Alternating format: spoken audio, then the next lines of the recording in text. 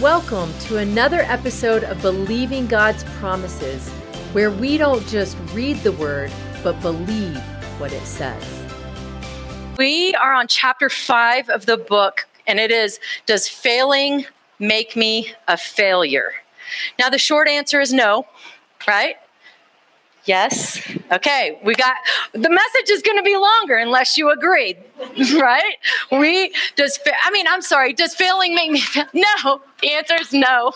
I'm sorry. The answer is no. The answer is absolutely. Don't shake your head. Okay, so I just failed, but I know I'm not a failure, right? I just messed up. I just said that failing makes me a failure. It does not make us a failure. Why? Because we are victorious in Christ. It's a very simple answer, isn't it? We know the truth, and we can say, okay, does failing make me a failure? No, because the word tells me that I am victorious. I am victorious in Christ, that Christ already went ahead of me. He already paid the debt. He already did everything and took care of everything so that I can walk in this new identity in Christ, right?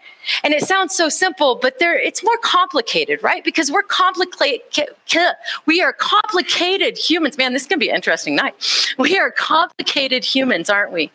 Whenever we hear the word fail, then we automatically give that a negative connotation in our mind, don't we? We think of if we step out and we do something and we mess up. Let's say we step out and we feel like God is calling us to start something. Maybe it's a business or a ministry, or maybe he's telling us to go back to school, whatever it is. We step out and we mess up and we don't make it. We don't do it well. We just can't figure out why, but we're just not able to do what we. And we begin to get frustrated. What do? We think, well, I failed. We did fail. But then we go into that next step of calling ourselves a failure. So we're taking that on as our identity. We're not just saying that we messed up, we fell short, right? We're saying we're taking it further, and we're saying that now we are that. We are failure.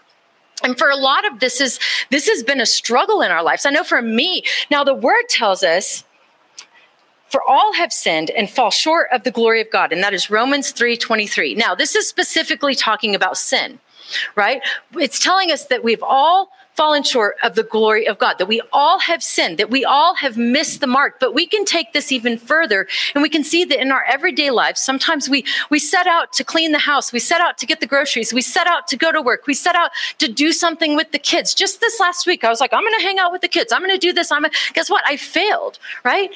But you know what? We all do that. I missed the mark. Are you getting this? This isn't just, now the scripture is talking about sin, but what we're talking about is more than that, because it's not just sin. And yes, sometimes it is sin. Sometimes we set out, maybe we're struggling in addiction. Maybe we struggle because we're addicted to Facebook, or we're addicted to Snapchat, or we're addicted to people liking us, or we're addicted to some kind of substance. And we set out to be set free and walk in the freedom of that. And then what happens? Sometimes we fail.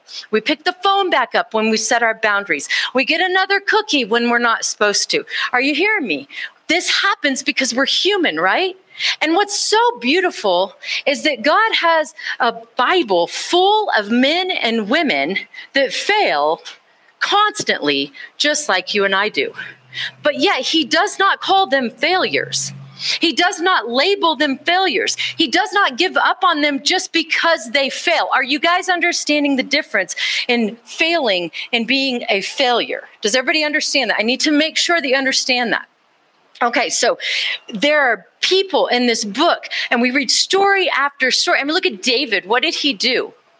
He saw a beautiful woman, and he began to lust, and then he got her pregnant, and she was married, and so he had her husband killed. That's pretty jacked up. That's a big fail. That's a sin. That's not okay. Nobody better do that to me. My husband, I'd be so mad. Anyway, but that's not okay, right? But yet God still used him. God didn't give up on him. He didn't label him a failure. He had more of a purpose for David than to sit in that. And then we look at Moses. What did Moses do? I mean, he freaked out and got scared and ran away from his calling, right? But God didn't give up on him because he wasn't a failure. God still had a purpose for him. He still had a plan for him. And we look at men and women throughout the Bible over and over and over, all the way up into the whole New Testament. It's the same story. Man messing up, man failing, man falling. Now, this doesn't give us an excuse to sin. This doesn't give us an excuse to intentionally go out and fail. That's not, I don't even know why you'd want to do that. If you love God, then you want to obey God, right? If we love God, then we genuinely want to, but that doesn't mean that we always will. Sometimes we step out and we mess up. I want to talk today, some people are going to have some opinions, but we're going to talk today about a guy named John Mark. Let's turn over to Acts 12:25.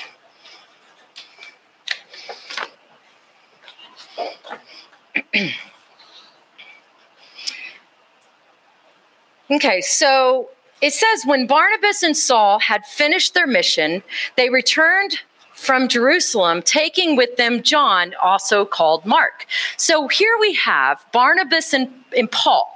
Right? Saul is later known as Paul. This is the Apostle Paul. She's already laughing. I know what you're thinking, and it is going to come up. I'm very opinionated with this story, okay? So you'll hear it. Anyway, and so we have Barnabas and Paul. Now, Barnabas mentored and trained Paul.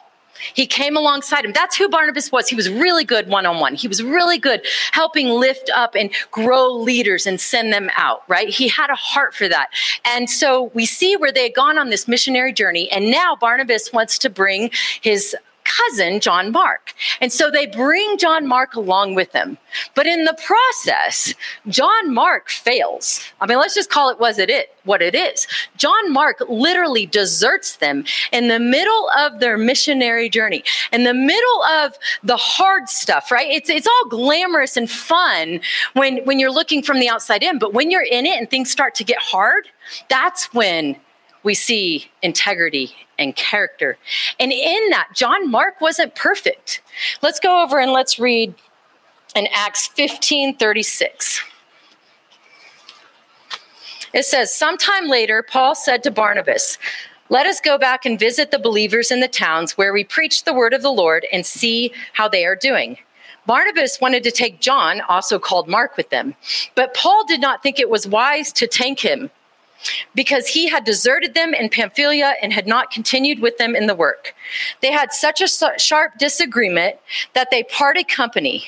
Barnabas took Mark and sailed for Cyprus, but Paul chose Silas and left, commended by the believers to the grace of the Lord. He went through Syria and Cilicia, strengthening the churches. All right, so we see here how there was this crazy disagreement between Paul and Barnabas. I'm hands down Team Paul. All the way. And I know a lot of people disagree with me, but the thing is that when you're in the middle of a missionary journey and you have a lot of people coming against you and persecuting you, and you've got a lot of opposition, you need people that are going to be grounded in the faith. You need people that are going to stick by your side. If they say that they're going to do it, you need to be able to count on them. There's an integrity and character issue there again. Now, I joke about it, but I understand why Paul didn't want to take John Mark. I joke about that. I joke that I'm Team Paul. I actually did a whole sermon on it years ago here at the sanctuary. But my point is that John Mark messed up. He left them, right? And here, Barnabas, again, we need to understand he was good one-on-one. He wanted to mentor him. He wanted to help him. And I get that. I'm not saying Barnabas was necessarily wrong. I just don't think that he should have gone on the missionary journey with Paul, because what Paul was facing was really intense. And he needed to know that he knew that he could count on him. But what does Barnabas do? He goes and he reconciles what's his name? John Mark. I lost his name. What John Mark had done. He says, okay, you know what? You messed up, but I'm not going to give up on you. You messed up, but I'm still going to train you up. And again, I think there was a lot of, this was Paul's calling, this was Barnabas's calling. I think there was a lot of that. But we see where God starts to reconcile that. And we see how years later, when Paul writes to Timothy, this is in, you don't have to turn there, but it's in 2 Timothy 4:11. It says, only Luke is with me. Get Mark and bring him with you, because he is helpful to me in my ministry. So years later, we see how Paul is writing to Timothy when he's in Ephesus, and he literally says that John Mark is helpful to him in his ministry. So we see how even though John Mark had failed, even though he had deserted them, even though he didn't follow through with his integrity and character, that God had not given up on him, that even though he messed up, God still had a plan for him. And Paul had not given up on him, that Paul even still had a plan for him, that Paul was able to use him. And I think all those years, my personal opinion is all those years hanging out with Barnabas, being trained up with him, made him ready to do some of the things that Paul was now doing. So I find this story very interesting because there's a lot of stories in the Bible that show us how people fail. But this one is cool because I don't believe that John Mark was necessarily sinning in that. I think he just got scared. And now if he wasn't being obedient to God, I guess there could be some sin there. But, I think it was just one of those things where he just stepped out and he just couldn't. Maybe he stepped out too soon. Maybe he felt called by God, but it wasn't time yet. Maybe, we don't know. But I love it because this is us, isn't it? This is us. And see, this is something that happened to me a few years ago. Whenever I first felt called to do videos, there was this whole thing, and it's kind of funny. We called them the bougie videos and the non-bougie videos. And the bougie videos were videos where I get all like dressed nice and everything was going to be perfect. Everything was going to be edited. And it was actually based off of this book that we're going through. I wanted to have this series that was like nicely put together with no mistakes and no anything. Well, in order to do that, you have to like work really hard. And I got so frustrated. I worked week after week after week. I was the only one because Nathan was working, so he couldn't help me. My kids were in school. And so I literally would run back and forth from the camera. I just recently accidentally deleted all of the outtakes. I wish I could show them to you guys because they're really funny. I was getting so mad that it's actually funny. I was like, oh my gosh, God, you've told me to do this. But I was going back and forth and back and forth and back and forth. I was like, God, you're calling me to do these videos. Why do I keep failing no matter what I do? I keep messing up. I'm trying. I don't understand. And I was getting frustrated about it. And one night after like weeks, I think it was weeks of trying, I hadn't even gotten through the intro. Okay. I had not even gone through the intro of this book. And it's the book I wrote. So I knew the material. I just couldn't get the videos right. I couldn't get them perfect. But after about a week of that, I went to Nathan. I was like talking to him. I was frustrated. And I was like, I don't understand. And he was like, well, have you ever thought of doing the non-bougie videos? In other words, the live, I don't know why we call them bougie and non-bougie. That's just what we called them. But in other words, the live videos. And I was like, well, yeah, but I really wanted to do this first. And he's like, well, maybe try that for a little bit. And so I did. I stepped out and I started doing that. People started watching. And you know what's cool about it? I could just be me. I could mess up just like I did earlier. I could fail. And I'm just like, well, whatever. I mean, you get what you get, right? Like when you're live, you can't go back and edit. You can't make it perfect. And I would much rather do that. I love preaching to people live. I love being in front of people. Like whenever I preached at the sanctuary, I loved it because people were there. I love being in front of you guys. Even online, when I was doing it in my basement and I was live, at least I knew people were there live watching. And there was something about that. So in that, even though I felt like I failed I was a failure because I failed. God began showing me, and I questioned that for a long time. I'm like, I thought that was you, Lord. I thought that was you. Now that may be not the right time. There may be a time to do bougie videos. If that's the case, please pray for me because I don't like them at all. I like to be real. I don't like to be fake, and it just seemed too fake for me, right? But there may be a time for that. But the whole point of the story is that God was trying to teach me, Carrie, you can step out and fail. Even when you're following me, even when you think you hear me, sometimes you're not going to be right, and you have to be okay with that. You can't let your identity get wrapped up in those failures. You can't let who you are become about how you failed. Is that making sense? And so throughout the years, I've looked at this and I'm like, God, how do we keep from feeling like we're failures even though we fail? And he showed me, he said, Carrie, you've got to separate your who from your do. Who you are versus what you do. Who you are versus what you do. And tonight we're going to talk about 3 things that we can do to separate who we are from what we do. And the first thing is this. This is long if you're taking notes, so you can just put forgive. But forgive those that influenced us into thinking our failures made us a failure. Forgive those that influenced us into thinking our failures made us a failure. Colossians 3:13 says, bear with each other. We just heard this at church on Sunday. It's so crazy how these things are mashing up. I'm like, I just heard this verse. It's like, put up with each other. That's how he said it. He said, put up with each other.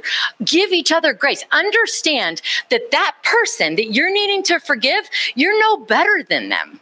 We're no better than people that have hurt us. We're no better than our worst enemies. Just like Jesus said, Father, forgive them, for they know not what they do. Jesus didn't do anything, guys. He took it for us. And he said, I didn't do anything, but forgive them. I'm looking beyond what I am, and I'm looking at that person. And it's amazing when we can do this. It says, bear with each other and forgive one another if any of you has grievances against each other. And this is something that we need to learn to do more. It's so sad to me because I think in the church, we've just gotten so resentful and so bitter and so angry, and we hold on to so much. And there are people in our lives that have literally, maybe they didn't tell you that your failures made you a failure, but maybe they put that off in another way. And I don't know what that looks like in each one of your lives. And I'm sorry that happened. And that's not God's heart. And that's not okay. But you have to make a choice before you can move on. You have to make a choice to be willing to forgive. And it's like that story in the Bible. It's like, I'm changing it a little, but there's a guy that comes and he's talking to Jesus, and he's talking about his son. And he's like, do you believe? Like, do you believe that I can heal him? Do you believe? And the guy's like, I do believe. Help me with my unbelief. So we're going to take that story and we're going to put in forgiveness. God, I do forgive, but help me to forgive. So I always say, you know what? I may not want to, but I want to. And if we go to God just wanting to forgive someone, then he will meet us in that. He will meet us in that. And this happened with me with my brother. A lot of you guys know the story. I've told you guys the story. If you've heard my story, I'm not going to go into the whole things, but there was a lot of things there. There was a lot of hurt. There was a lot of things that he did to me, and it was really hard. And one of the first things that I did whenever I gave my life to Christ, I had this vision. I had this exciting thing that God put on my heart. But he said, Carrie, you need healing. And I was like, all right, let's get healed. Let's move, God. And he's like, forgive. And I'm like, what? What does that have to do with healing, God? I was like, that must be the enemy, because that doesn't sound right. But the more I read, the more I was like, oh, this is God. Oh my gosh, this is God. This is all about, have you read it? It's all about forgiveness. It's insane. That's what Jesus talks about all the time. Forgive your enemies, love your enemies, forgive. And that's what we're called to do. And so I was at a place where I was so angry and so resentful and so hurt by people, by the church, by everybody. I was just angry at everybody that had hurt me. And God was like, Carrie, you need to be willing. I'm like, I don't even know if I can be God. He's like, well, then just say that you're willing to be willing. Just say something. And that's where I started. God, I can't. You can. God, meet me here. Help me, Lord. I want to. I don't even want to because I'm so angry, but I want to. We have to get this step down. And it's so crazy because I think in every message, we could probably put this as number one, couldn't we? Number one to do, forgive. One thing. Forgive, but we keep having to go back to it. And over the years, it's gotten faster for me. There's people that have hurt me and people that have done things and said things, and we all get hurt and we all hurt each other. And it's hard sometimes. And sometimes we think it's intentional. And I struggle with believing people's intentions are good. I still struggle with that. I really do. But at the end of the day, I'm like, no, I'm going to believe the best because that's what love does. Love always believes the best. And if we get that in our mind, if we start thinking like that, I'm going to believe the best. Yeah, we might get hurt, but we're going to get hurt either way. I realized that one day. I was like, oh yeah, we'll get hurt either way, won't we?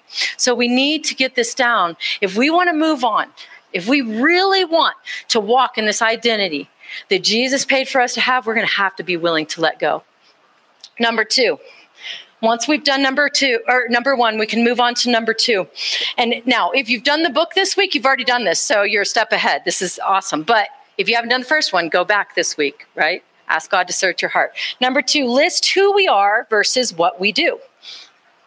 List who we are versus what we do. And I put this down as a list, and I did it in the book for a reason, because there's something about writing it out and looking at it and seeing the difference in who we are and what we do. It is so important that we get this. Who are we? We are children of God. We are heirs to the throne, above and not beneath. We are conquerors. We are victorious in Christ. We are righteous, holy, and redeemed. We are all of the things that God says that we are in this book.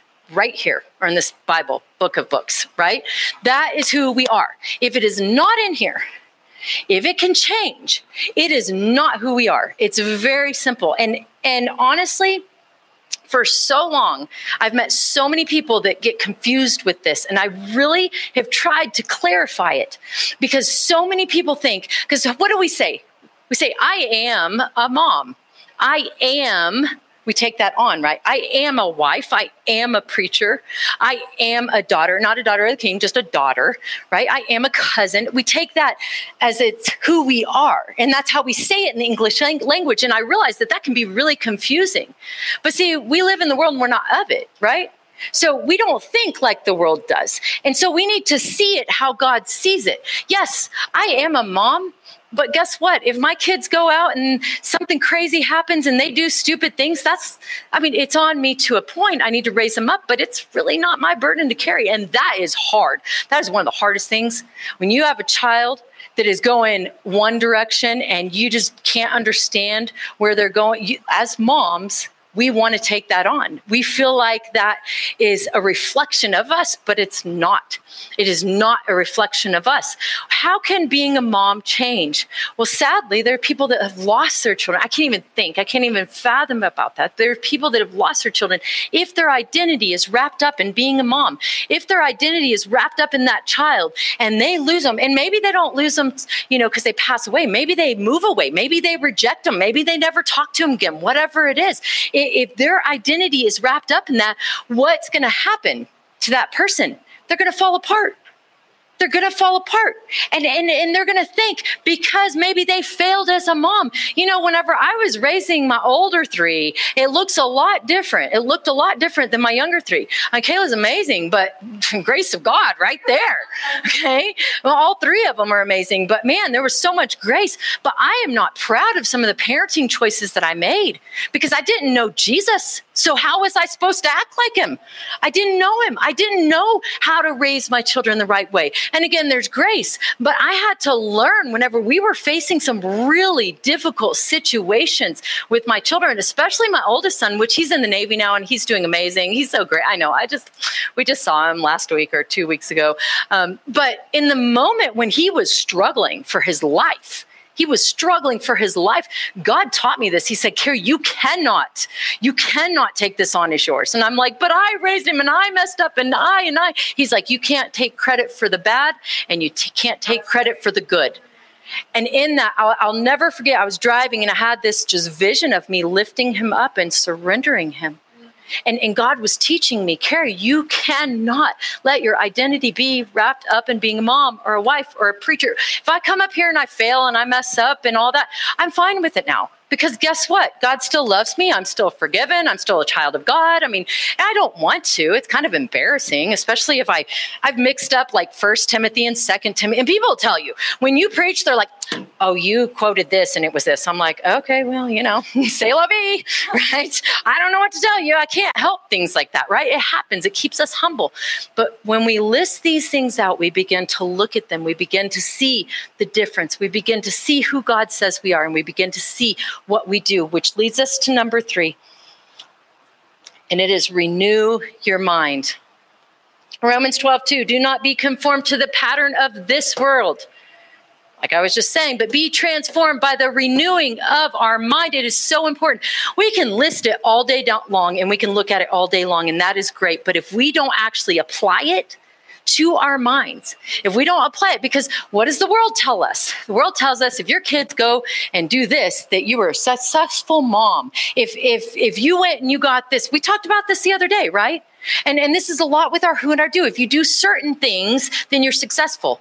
If you do certain things, you're not a failure. If you do certain things, then you get a gold star for the day and everybody thinks you're wonderful. And you get to go to the island and got picked out of if you were here for that sermon, the island where people get picked and they get to go to it because they were more important than others, right? And that's what the world tells us. But what does God say? Do not be conformed to that. Don't be like that. And you're like, well, we're in the world and that's just how it is. Yes, it is. We're in the world, but we're not of it. We live in the kingdom. We are seated in heavenly places. We need to get our mind where we spiritually are. Jesus has already paid the price for us. We don't have to live the same as the world. Do not conform to the pattern of this world, but be transformed by the renewing of our mind. This is how we're going to be able to walk this thing out. This is how I can walk out and I can literally fail. I can literally fall down right here at the pulpit. I can mess up. I would be embarrassed. Again, I would be like, oh my gosh, I can't believe but I'd probably laugh about it because it's not who I am.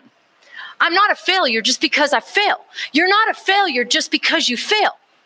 Transform your mind by putting what you wrote down in that column of who you are. Replace it with those other thoughts. Replace it with the things that person said to you. After you've forgiven him, don't think those thoughts are just going to go away. Now, God will give you the grace, but we have to fight.